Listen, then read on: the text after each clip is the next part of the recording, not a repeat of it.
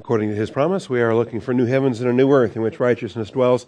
Therefore, beloved, since you look for these things, be diligent to be found by him in peace, spotless and blameless, and grow in the grace and knowledge of our Lord and Savior, Jesus Christ. Our growth comes through the Scriptures. Join me one last time in Proverbs 18. I think we're going to wrap up Proverbs 18 today. Got a couple of verses here that practically preach themselves, really, verses 23 and 24. Last week we looked at verse 22 and found that marriage is good. He who finds a wife finds a good thing and obtains favor from the Lord. Went through those principles. Today we're ready for verses 23 and 24. Before we get started, let's take a moment for silent prayer and ask our Father's blessing upon our time of truth. Shall we pray?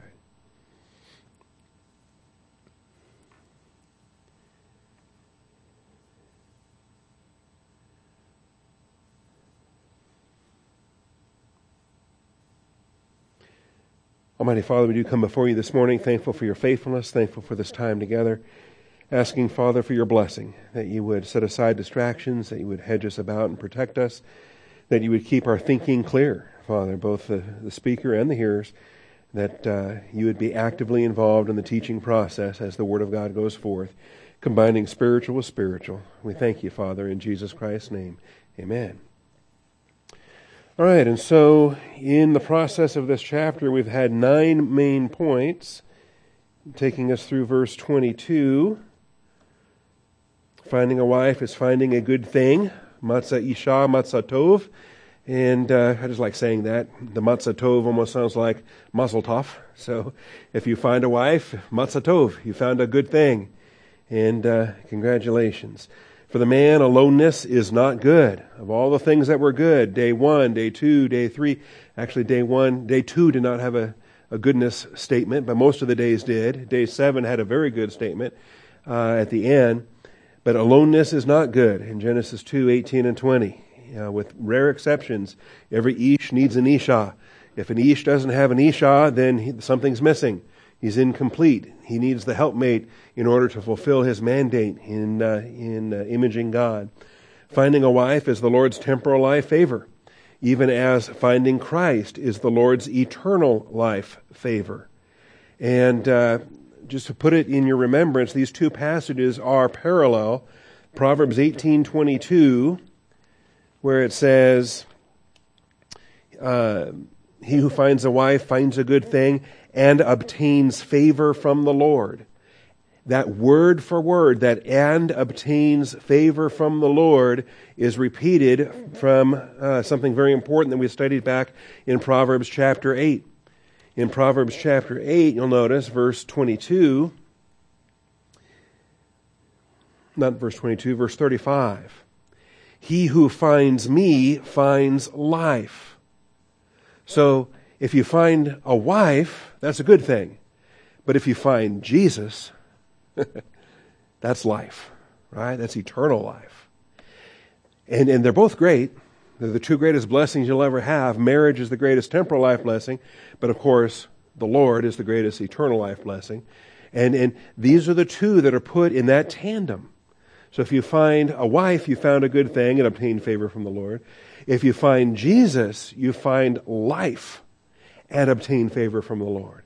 That second phrase where it says, and obtains favor from the Lord, is word for word identical in Proverbs 8:35 and in Proverbs 18:22. And they're the only two verses in the entire Hebrew Old Testament that uses that precise phrase, that uses those words in that way. So, finding a wife is the Lord's temporal life favor, even as finding Christ is the Lord's eternal life favor. And I can't stress enough the gospel call that Proverbs 8 truly is, because it says, blessed, even backing up to verse 32, now therefore, O sons, listen to me, for blessed are they who keep my ways. This is the operating system we were talking about this morning. These are believers that are saved, that are living in the Word of God. Keeping my ways, it says. Heed instruction and be wise. Do not neglect it. Blessed is the man who listens to me, watching daily at my gates, waiting at my doorposts. For he who finds me finds life and obtains favor from the Lord. That's a gospel call right there. When you find the Lord, you find life. But he who sins against me injures himself. All those who hate me love death. The issue between eternal life and eternity in the lake of fire is whether you accept Christ or you reject Christ. Those who accept Christ have eternal life. Those who reject Christ, well, they love death. God has prepared for them. If you think about it, hell, the lake of fire, is an abode suited to the fallen soul, suited to the condemnation in Adam. And it's it's a grace provision to provide an eternal destiny that's compatible with the lost estate of that fallen soul, that dead spirit. All right. A woman of excellence who can find? Well, the Lord can find, and the Lord provides. And so we dealt with that as well. Fathers start the work. In other words, an excellent daughter is a credit to the father that raised that girl and prepared her for her husband. But it's the husband then that will do the work of washing his wife with the word. Ephesians 5 talks about washing with the word, and the word wife washers, or the wife word washers. I can't decide which way I like. The wife word washers or the word wife washers. In any respect, it's washing your wife with the word of God, sanctifying your wife in the truth, whereby she is presented spotless and blameless. All right, now this brings us then to point 10 in the outline. Chapter 18 closes with social life wisdom in the contrast of rich and poor. In fact, the chapter 19 will also open with similar emphasis. But chapter 18 closes and chapter 19 opens with social life wisdom in the contrast of rich and poor. What I'm calling social life wisdom. How we interact with one another. How do two people interact with one another in public in terms of social life wisdom? And what is the natural tendency with a rich person, and what is the natural tendency with a poor person? Or what is the natural tendency with somebody that is more important or less important, or higher on the social ladder or lower on the social ladder? When two people interact in public, how does that dynamic work? And so we have it described here. The poor man utters supplications, but the rich man answers roughly. So there's a difference. The poor man and the rich man, they've got a different approach. They've got a different mindset, and it's reflected in how they speak. It's reflected in how they communicate one to another, and so forth. Verse 24, a man of too many friends, or a man of many friends, or just simply a man of friends, comes to ruin. But there is a friend who sticks closer than a brother. And what powerful verses. Both of these actually communicate quite a bit. But social life wisdom in the contrast of rich and poor. So we start with speech patterns. Subpoint A, speech patterns. Speech patterns are dynamic, reflecting the relative social standings of the people speaking. Speech patterns are dynamic. And there's a difference. The poor man speaks one way, the rich man speaks another way. But the rich man, as he's answering roughly, well, sure he's answering roughly because he can afford it. He can afford to be ugly. He doesn't need anything from that poor man. In fact, he would just as soon have that poor man just get out of here, leave him alone, and never talk to him again. So go away. But when the shoe is on the other foot, that same rich man, if he now comes face to face with somebody even more rich, well now, wait a minute, now it's different. Because now on a relative basis, he's now the poor man. Because now he's face to face with somebody more important than him. With more wealth, more contacts, more social standing, more influence, more power. Now, that guy's got to be careful about what he says and how he says it. He's going to be more diplomatic. He's going to be more politic, more political in the things that he's saying and the things that he's doing. All right. So we have dynamic speech patterns, and it's curious. It's almost like the premise behind My Fair Lady. You ever see My Fair Lady? Or read Pygmalion? All right. And Henry Higgins is convinced, and he's correct, that the moment you start speaking, everybody else will judge you, and they will know where you fit in the culture, where you fit in society. Whether you are upper class or middle class or lower class, if you're, Eliza Doolittle selling flowers and with dirt smudges on your face,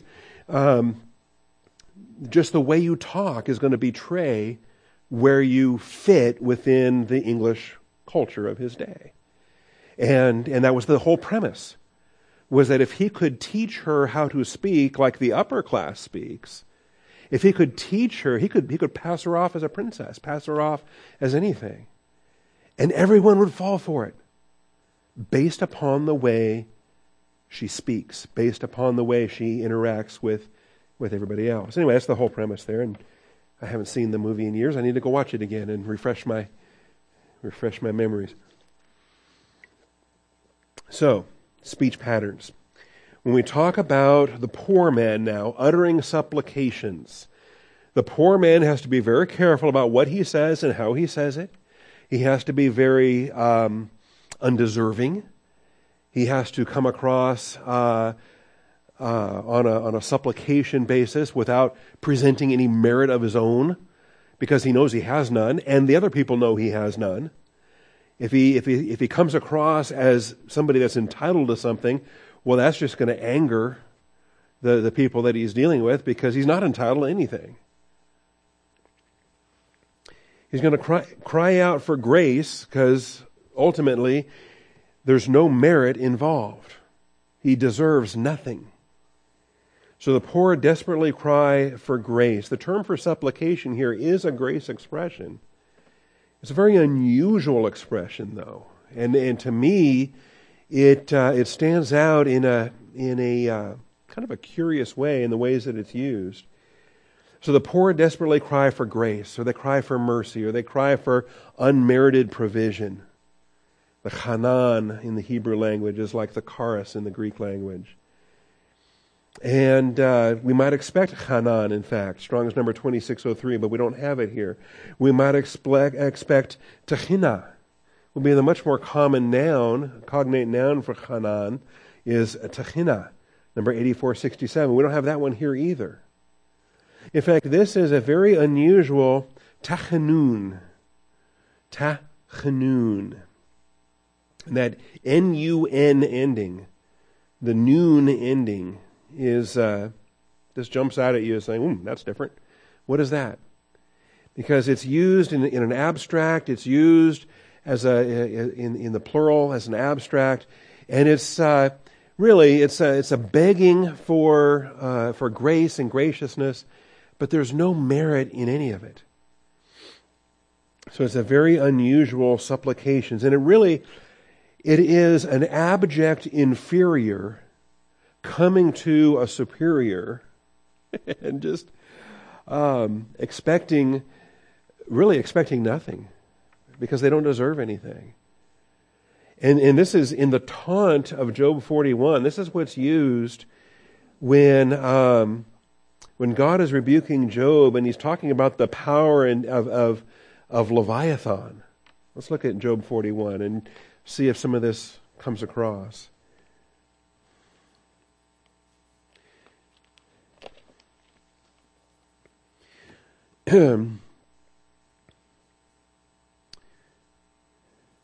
Okay, here I'm got to make sure I have the right reference, because the chapter division and the versification is different between the Hebrew verses and the English verses. But 41:3 is correct in the English versification. All right. Remember the context in Job. Remember that Job has exalted himself above God. Job has said God is unrighteous, God is unfair. And now in the rebuke, God just answers Job and says, really, you think you can go toe-to-toe with the creator God of the universe? You really think you're sovereign over me? You can't even handle Leviathan or Behemoth. Okay? He picks out Behemoth and Leviathan as the examples that would just crush Job in a heartbeat. And so if he can't stand face to face with Behemoth, if he can't stand face to face with Leviathan, why does he think that he can stand face to face with the Lord? And that's the impact on this. So in Job 41, when he says, can you draw out Leviathan with a fish hook? Do you think the dragon is just some fish you can pull out of the water and dangle around? Or press down his tongue with a cord? You think you can just wrap a cord around his snout and tame Leviathan? Think again. Can you put a rope in his nose or pierce his jaw with a hook? You think Leviathan's a pet? You can just lead him around? You think you're the master? Let me tell you something. When you come, you're a human being. When you come face to face with Leviathan, you're doomed. Okay? There is nothing on earth that's like him. That's how the chapter ends in verse 33. Nothing on earth is like him. One made without fear. He looks on everything that is high. He is king over all the sons of pride. All right, so we have Leviathan here. This is the material form of Satan himself. That Satan in the physical universe appears as a dragon. That is his shape, his manifestation. In verse 3, these questions continue. So the answer to all of these is no. You can't draw him out with a fish hook. You can't press down his tongue with a cord. You can't put a rope in his nose. You can't pierce his jaw with a hook. Verse 3, will he make many supplications to you? The answer to that is also no. Will he speak to you soft words? As if, now this is that dynamic I'm talking about. Those supplications. Do you think Leviathan's going to come crawling to you as the unworthy party begging for your favor? Begging for your, Leviathan's not this pathetic puppy dog that's sitting there waiting for the table scraps, that's just looking up to you and panting and drooling and just slobbering everywhere, waiting for you to, and then when you toss him something, just happy as anything that you threw something his way, okay? If you think that's Leviathan, think again. The idea there. Will he make a covenant with you? Will you take him for a servant forever? Will you play with him as a bird? Will you bind him for your maidens? And this is just over-the-top hyperbole here, but it's making the point. Making the point because, remember, the dragon is the one who said, I will be like the Most High God. And now Job is really kind of becoming an imitator of Satan when he criticizes God's justice, when Job himself is, if you will, is saying, I am like the Most High God. I have a better standard of justice than God does. So there's a lot to consider there in that sense. But this is a use of the same tachanun, okay? It's very unusual with that noon ending. It's not the chanan that we would expect. It's not the tachanah that we might expect. But it's this tachanun that just shows this abject unworthiness as we have it there. Jeremiah uses it in Jeremiah 3:21. And in the prophets, it really shows what it's going to take for Israel to repent and enter into the millennial kingdom.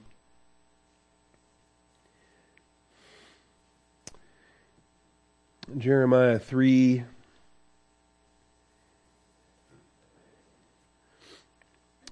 Context for this, return, O faithless one. And even though she was a faithless spouse and she played the harlot and he issued her a certificate of divorce, nevertheless, Israel has a future, Judah has a future, and they will have a return. Verse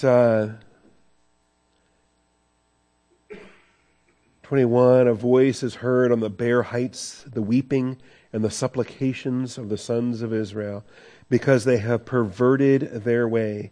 They have forgotten the Lord their God. Return, O faithless sons. I will heal your faithlessness. Behold, we come to you, for you are the Lord our God. So this kind of supplication is so unique, it's so abject, it's so utterly worthless. It is like the pinnacle of worthlessness coming towards God for the Jewish people to think that they may have a millennial kingdom, that they may have the Lord himself restore them. and bring in that kingdom. Jeremiah 31:9, in a similar context.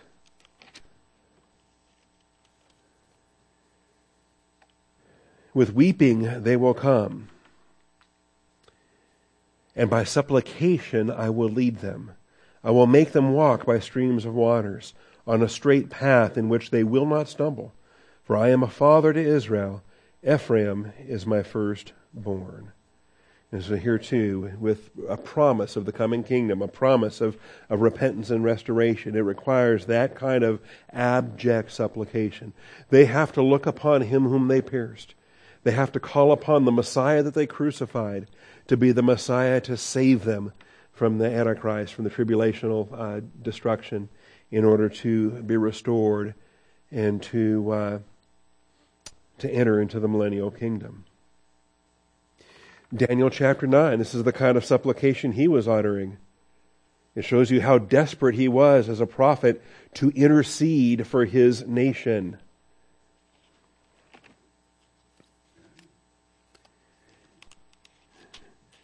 Daniel chapter 9. In the first year of Darius, the son of Ahasuerus of Median descent, who was made king over the kingdom of the Chaldeans, in the first year of his reign, I, Daniel, observed in the books the number of the years which was revealed as the word of the Lord to Jeremiah the prophet, for the completion of the desolations of Jerusalem, namely 70 years. So Daniel was in Bible study, and he's reading the prophet Jeremiah, and he finds out that this captivity is supposed to last 70 years. And now he is utterly dismayed because he has lived through all 70 years of this captivity. He was a young man when he was taken. He was a boy when he was taken. Now he's an old man in his 80s. And he's utterly dismayed because the time should be complete, but his people are still horrible. They're still rejecting the Lord. They're still not repentant. They're not humbled. They've learned nothing from the 70 years. In fact, in many cases, they're very wealthy, prosperous. They're doing well politically. They have no interest in even going back to Jerusalem. Why would they want to go back to that desolate place? They're living it up here and doing great in Babylon. So I gave my attention, verse 3 says, I gave my attention to the Lord God to seek him by prayer and here's our term, tachanun, prayer and supplications with fasting, sackcloth, and ashes. And this is the uttermost kind of supplications. This is just the abject, unworthy, kind of the pinnacle of unworthiness for these kind of supplications. And I prayed to the Lord my God and confessed and said, alas, alas, we're doomed. O Lord, the great and awesome God, who keeps his covenant and loving kindness for those who love him and keep his commandments, we have sinned, committed iniquity, acted wickedly, and rebelled, even turning aside from your commandments and your ordinances. He's doing a confession here for his entire nation, every Jewish person, and Daniel is their intercessory confessor. And even though for 70 years they still have not repented, they remain in darkness. All right, even to this day, they're not listening to the prophets. They're not ready to return. So he doesn't even know what the Lord's going to do. How can we return? How can we go back to Israel? You're just going to wipe us out again? That's the whole thrust on this prayer. Get down to verse 18. Let's see. Verse 17 says, So now, our God, listen to the prayer of your servant and to his supplications, for your sake, O Lord, let your face shine on your desolate sanctuary. O my God, incline your ear and hear. Open your eyes and see our desolations in the city which is called by your name. For we are not presenting our supplications. There it is again. It's in verse 17 and it's in verse 18. We are not presenting our supplications before you on account of any merits of our own, but on account of your great compassion. Because we have no merits of our own. We can't list one thing to our credit by which you would then respond and say, oh, well, you're entitled to something, or oh, you deserve that, or oh, well, okay, I guess you've earned or deserved being restored to Jerusalem. There is nothing that they can claim, no credit of their own. By the way, this is a pattern for our own prayers. Do you go to the Father in prayer and ask for something based on what you think you've deserved? That's not a grace prayer life, let me tell you. Because we're saved by grace, we walk by grace. I go to God and I'm asking for His grace. I'm not asking for what I've earned or deserved because I know what I've earned or deserved. I'm asking for His grace because He loves pouring forth His grace. So not on account of any merits of our own, but on account of your great compassion. And then Gabriel arrives and he says, and it's curious, in verse 23 he says, at the beginning of your supplications, the command was issued, and I have come to tell you. At the beginning of your tachanun, your supplications. And so, again, there's lots of words for supplication, different Hebrew expressions. Chanan and tachana would be much more common in the tandem of prayers and supplications. That's well known. It even crosses into the New Testament. We have prayers and supplications with thanksgiving. Let your request be made known unto God. So we have New Testament expressions as well. But here in the Hebrew, this uses the very unusual tachanun that just I think is a pinnacle. I think it is a superlative of all the kinds of supplications that could ever be made. Lastly, Zechariah 12.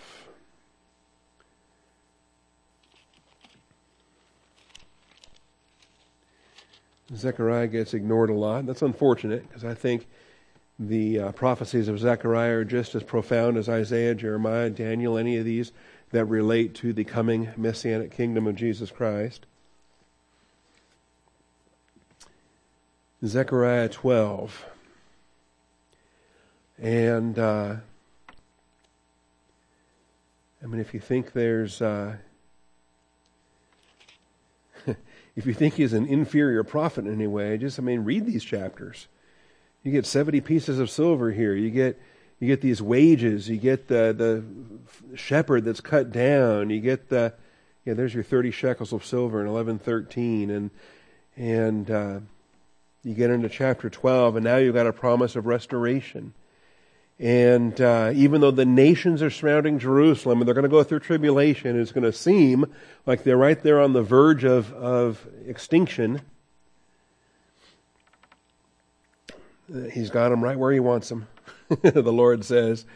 In that day, verse, what do I want to read here? I don't want to read the whole chapter.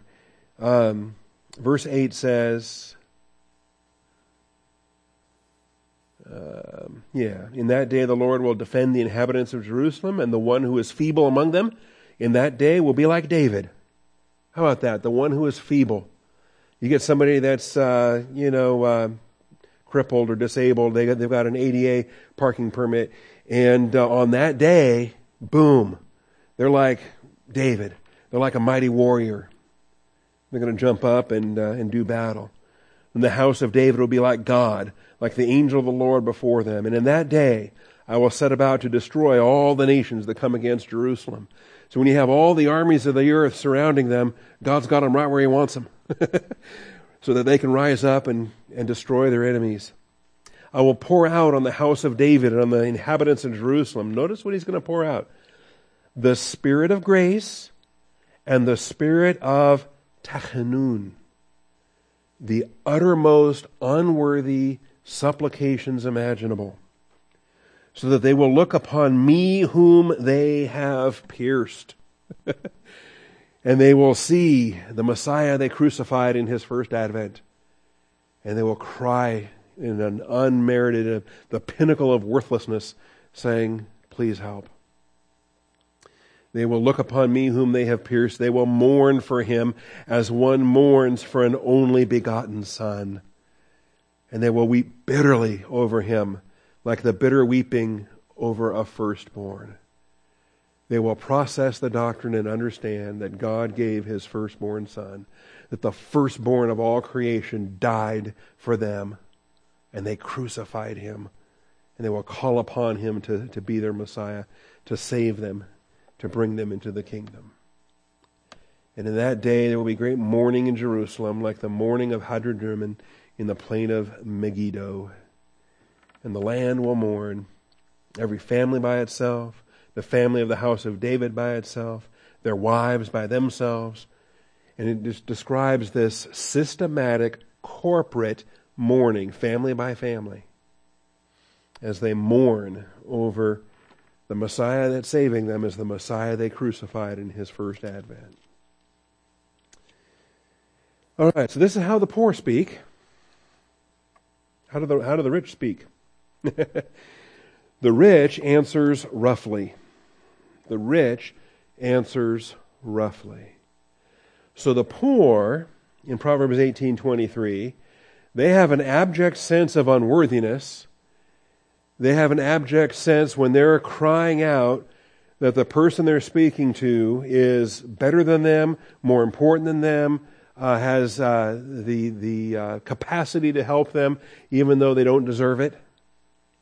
The rich, on the other hand, their response is such that it's harsh, it's rough, it's crushing.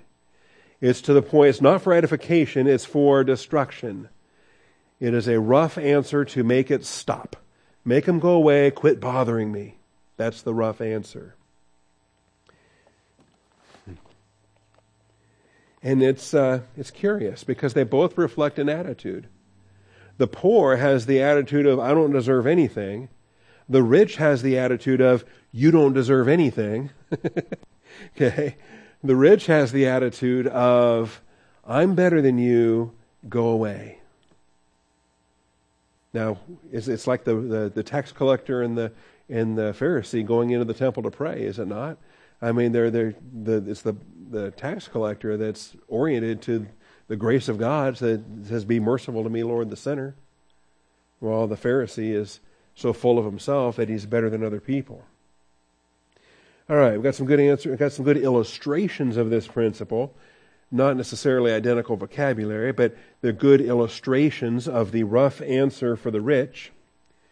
Genesis 42.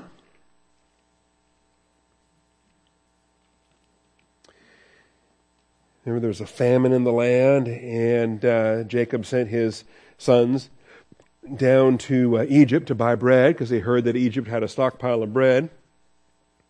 And so the boys show up to buy bread, and lo and behold, unbeknownst to them, it's their brother who's in charge of giving out that bread. Joseph was ruler over the land. He was the one who sold to all the people of the land, and Joseph's brothers came and bowed down to him with their faces to the ground. And when Joseph saw his brothers, he recognized them, but he disguised himself to them and spoke to them harshly. This is our principle from Proverbs 18:23. He said to them, where have you come from? And they said, from the land of Canaan to buy food. But Joseph had recognized his brothers, although they did not recognize him. And so this rough answer, this harsh answer, designed to communicate the fact that these guys are just Hebrew beggars that want bread, and he is this powerful Egyptian lord, and why would he bother saving their life? He doesn't care about them. And you see, truly it's not Joseph's real attitude, but he's playing it up well, okay? He's playing it up like they would expect. In fact, when they go back and tell Jacob this story down in verse 30, the man, the Lord of the land, spoke harshly with us and took us for spies of the country. So this is when they're telling that story back to their father when they come back and report back to Jacob. All right. So the rough answer. It's the language of someone that's just scornful and dismissive and has no time for the supplicant. No time for the person that's beneath them. Exodus chapter 5, another example.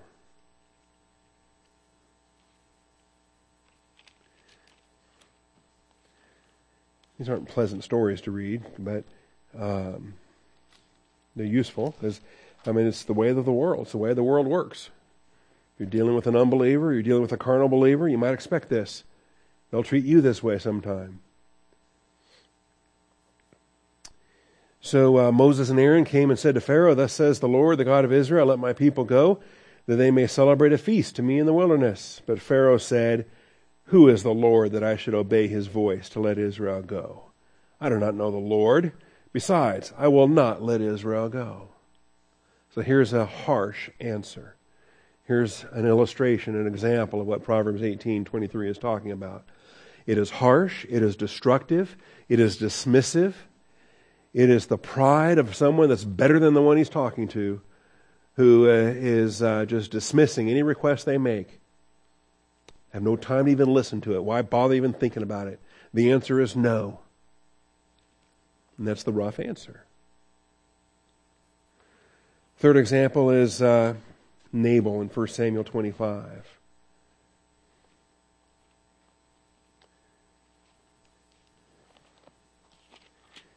And this is where David meets Abigail, but before that, the rough answer that's given. David sent 10 young men and with a grace message for Nabal.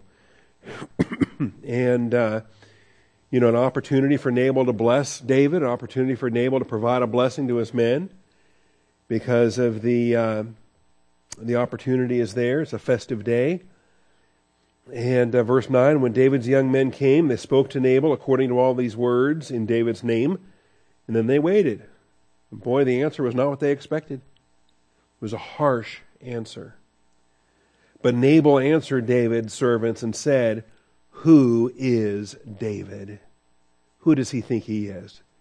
Does he not know who I am?" It's the rough answer that it reflects the arrogance, the pride, the dismissive scorn. And who is the son of Jesse? So he knows who David is. He knows the lineage. He knows the background. He is utterly contemptuous of Jesse the Ephrathite. What kind of clan? The too small to be counted among the clans of Judah. This obscure little segment of nobody. There are many servants today who are each breaking away from his master. In other words, it's a time of lawlessness, and you're just another bandit king. You're just another bandit prince. Shall I then take my bread and my water and meat that I have slaughtered for my shearers and give it to men whose origin I do not know? In other words, you shady ne'er-do-wells. He just called them a bunch of bastards. He says, I don't know your background. I don't know your parentage. I don't know your... This is very harsh, very rough.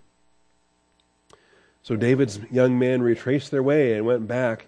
They came and told him according to all these words, and they were fighting words. And David responds as you might expect. When the world dishes it out, the world wants to fight right back. He's very carnal at this point. When he tells his men, all right, each of you gird on a sword. It's time to give him the whatnot. He's going to go murder the whole household. And thankfully Abigail saved him. Abigail stepped in with grace and discernment and wisdom and saved David's life that day. So with Pharaoh, with Joseph, with Nabal, we've got plenty of examples here. This is the rough answer of the wicked, the rough answer of the rich who are full of themselves, full of their own self-importance, that are utterly contemptuous of the poor. And, sad to say, it's not unusual at all. Okay, if you live very long in the world, you realize this is largely how the world operates. This is largely how the fallen world thinks. That what have you done for me lately? What can you do for me now? And if you can't do anything for me now, why should I do anything for you? You scratch my back, I'll scratch yours. But if I can't get anything from you, I don't need you. And the whole premise of this is just horrible. Such may be the way of the fallen world, but the body of Christ has different standards. James 2, verses 2 and 3. Such may be the way of the fallen world, but the body of Christ has different standards. James 2, verses 2 and 3. You know, and honestly, Israel in the Old Testament was also supposed to be very gracious towards one another. They were supposed to be, because they were supposed to look at one another and think about themselves that they once were slaves, that they shouldn't be abusive to their slaves. They should treat one another with grace and with mercy.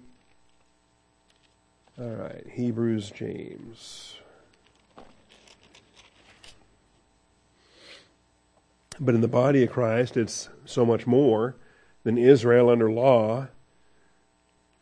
I think Israel under law was expected to be merciful.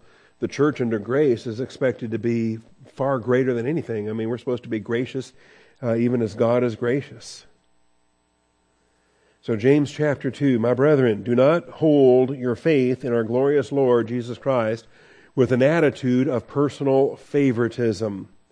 That's just antithetical to grace. If you think you're a disciple, then live the way Christ lived.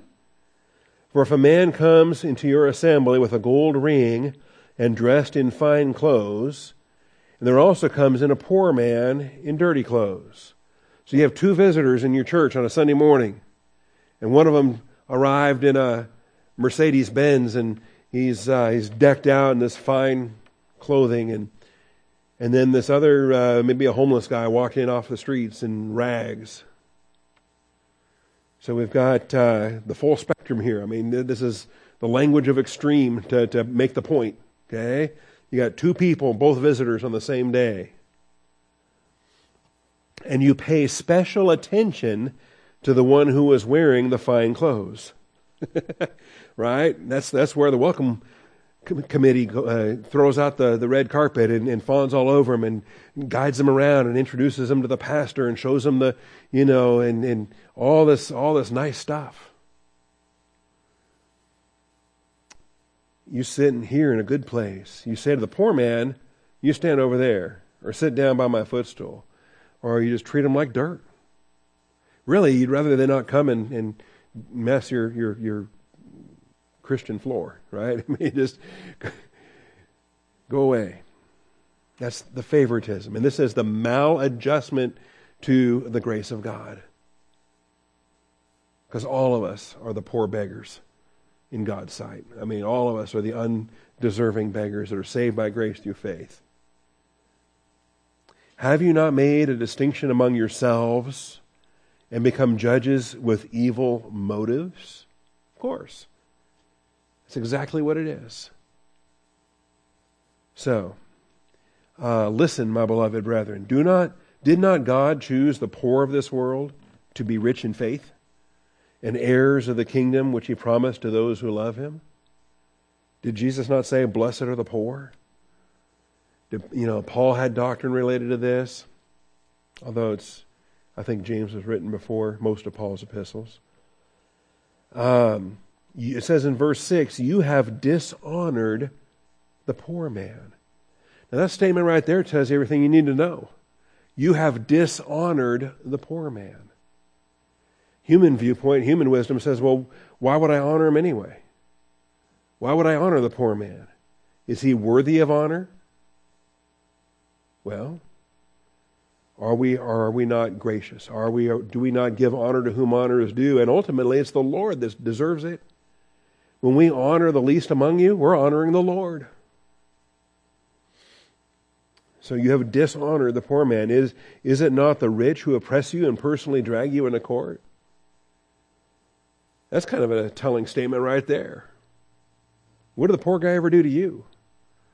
But a lot of times the rich and the powerful, they've done great damage. Do they not blaspheme the fair name by which you have been called? If, however, you are fulfilling the royal law according to the Scripture, you shall love your neighbor as yourself, then there you go. Don't show partiality. Don't transgress. So this is the issue here. So we have speech patterns. Verse 23 talks about the speech patterns of the rich and the poor. Verse 24 talks about the friends we make. Subpoint B, many casual friends are a pending wreckage, but one neighbor-loving friend is closer than even a brother. Proverbs 18:24. Many casual friends. A man of friends. That's a pending wreckage waiting to happen. They put the words in here, too many. A man of too many friends.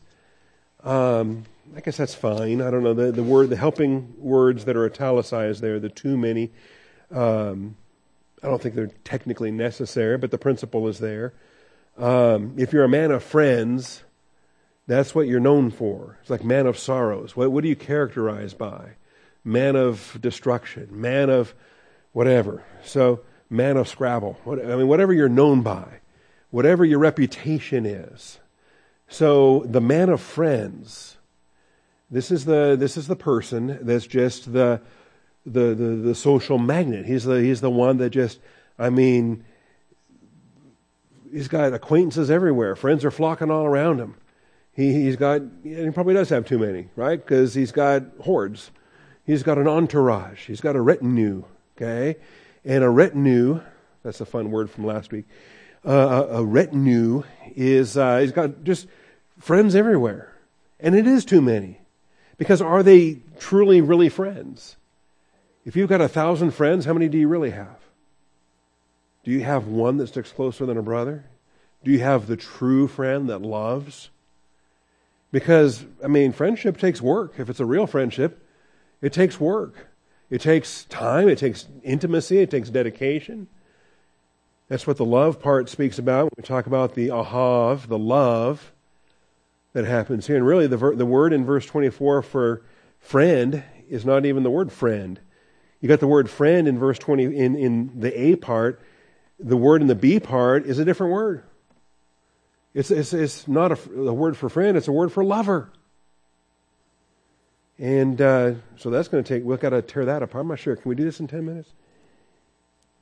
Probably not, because there's a Messiah promise in here too. Because Jesus is the friend that sticketh closer than a brother, and the one who came and identified with us.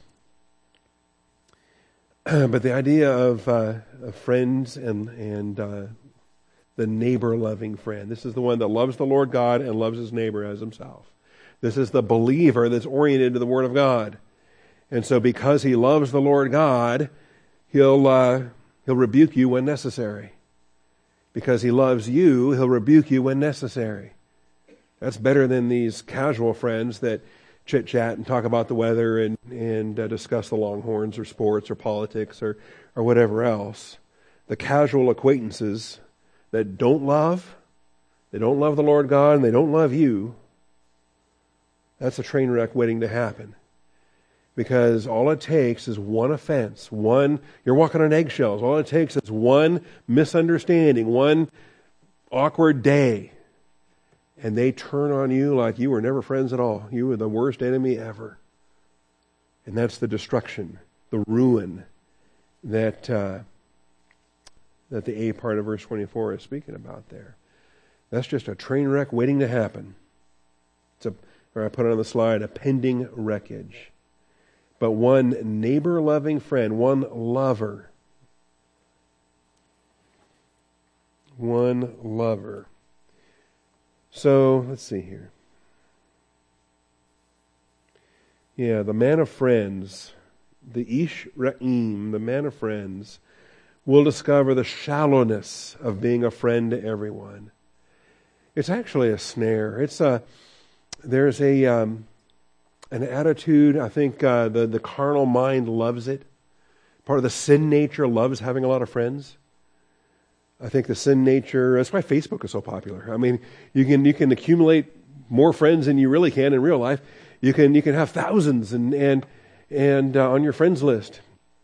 And then the more likes, when people click like, ooh, I only got 10 likes on that post. Ooh, I got 20 likes on this post. Let's do more like that.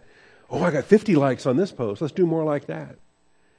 And it just feeds an ego. It feeds a fallen human sense.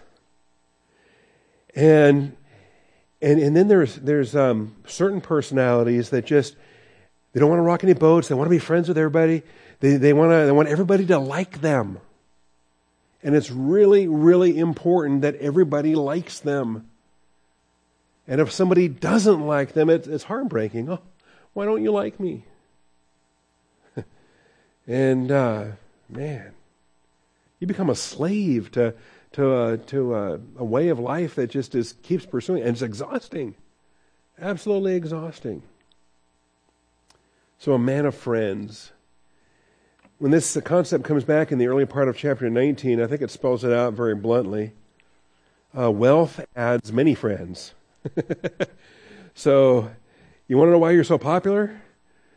Because you're loaded and you're generous and the money's flowing and, but once that spigot stops, how popular do you think? Are you going to stay popular?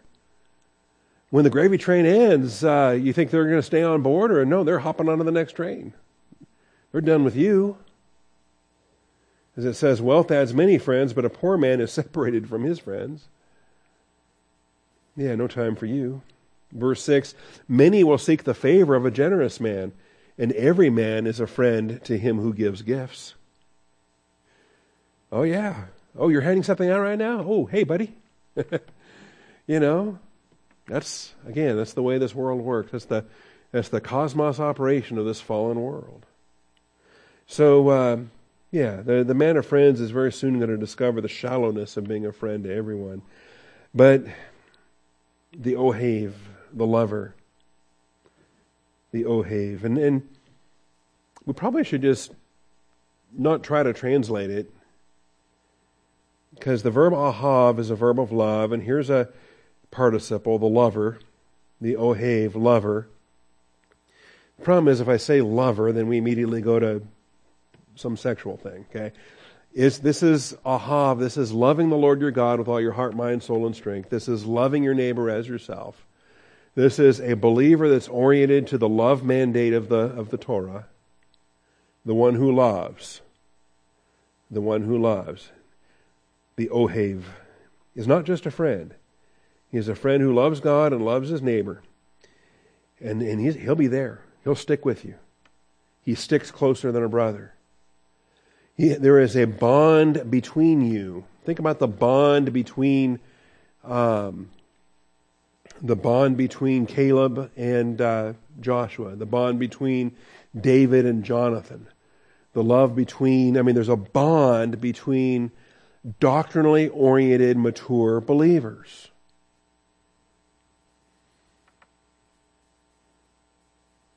All right, well, we'll pick this up next week because I don't want to, I know I'm rushing it here. So do you want the casual friends? Do you want to be oriented to the Word of God and have the true friend? And even if you don't have one, I suspect we do. This is a flock that's as good for that, or other flocks. I suspect that you have a dear brother, a dear sister, that there's somebody, and you can pray with them, you can talk doctrine with them, you can be oriented to Christ with them. And because you're walking in the light, they're walking in the light, you have fellowship with one another. That's how it works. But it takes doctrine to produce this. We'll illustrate this more next week, because I don't want to just rush through it and say, okay, we'll jump into chapter 19 next week. I want to do one more. Did I say this was our last time in chapter 18? I did, didn't I? Ooh. Well, you know that your pastor is neither a prophet nor the son of a prophet. I can be incorrect on a human prediction. All right, so we'll wrap this up next week, and then we'll jump into chapter 19 and take it from there. Father, I thank you for your truth. I thank you for your faithfulness. I thank you for the blessings we have to study to show ourselves approved. And I pray that we are oriented by your wisdom to the proper perspective of our finances, the proper perspective of our dealings with other people in public, in culture, in society. That We don't approach people based upon our social standing compared to their social standing. We don't manipulate things based upon earthly considerations. Father, we just speak the truth in love. And I pray that we might be reflections of your will in this regard. I thank you, Father, and I praise you in Jesus Christ's name. Amen.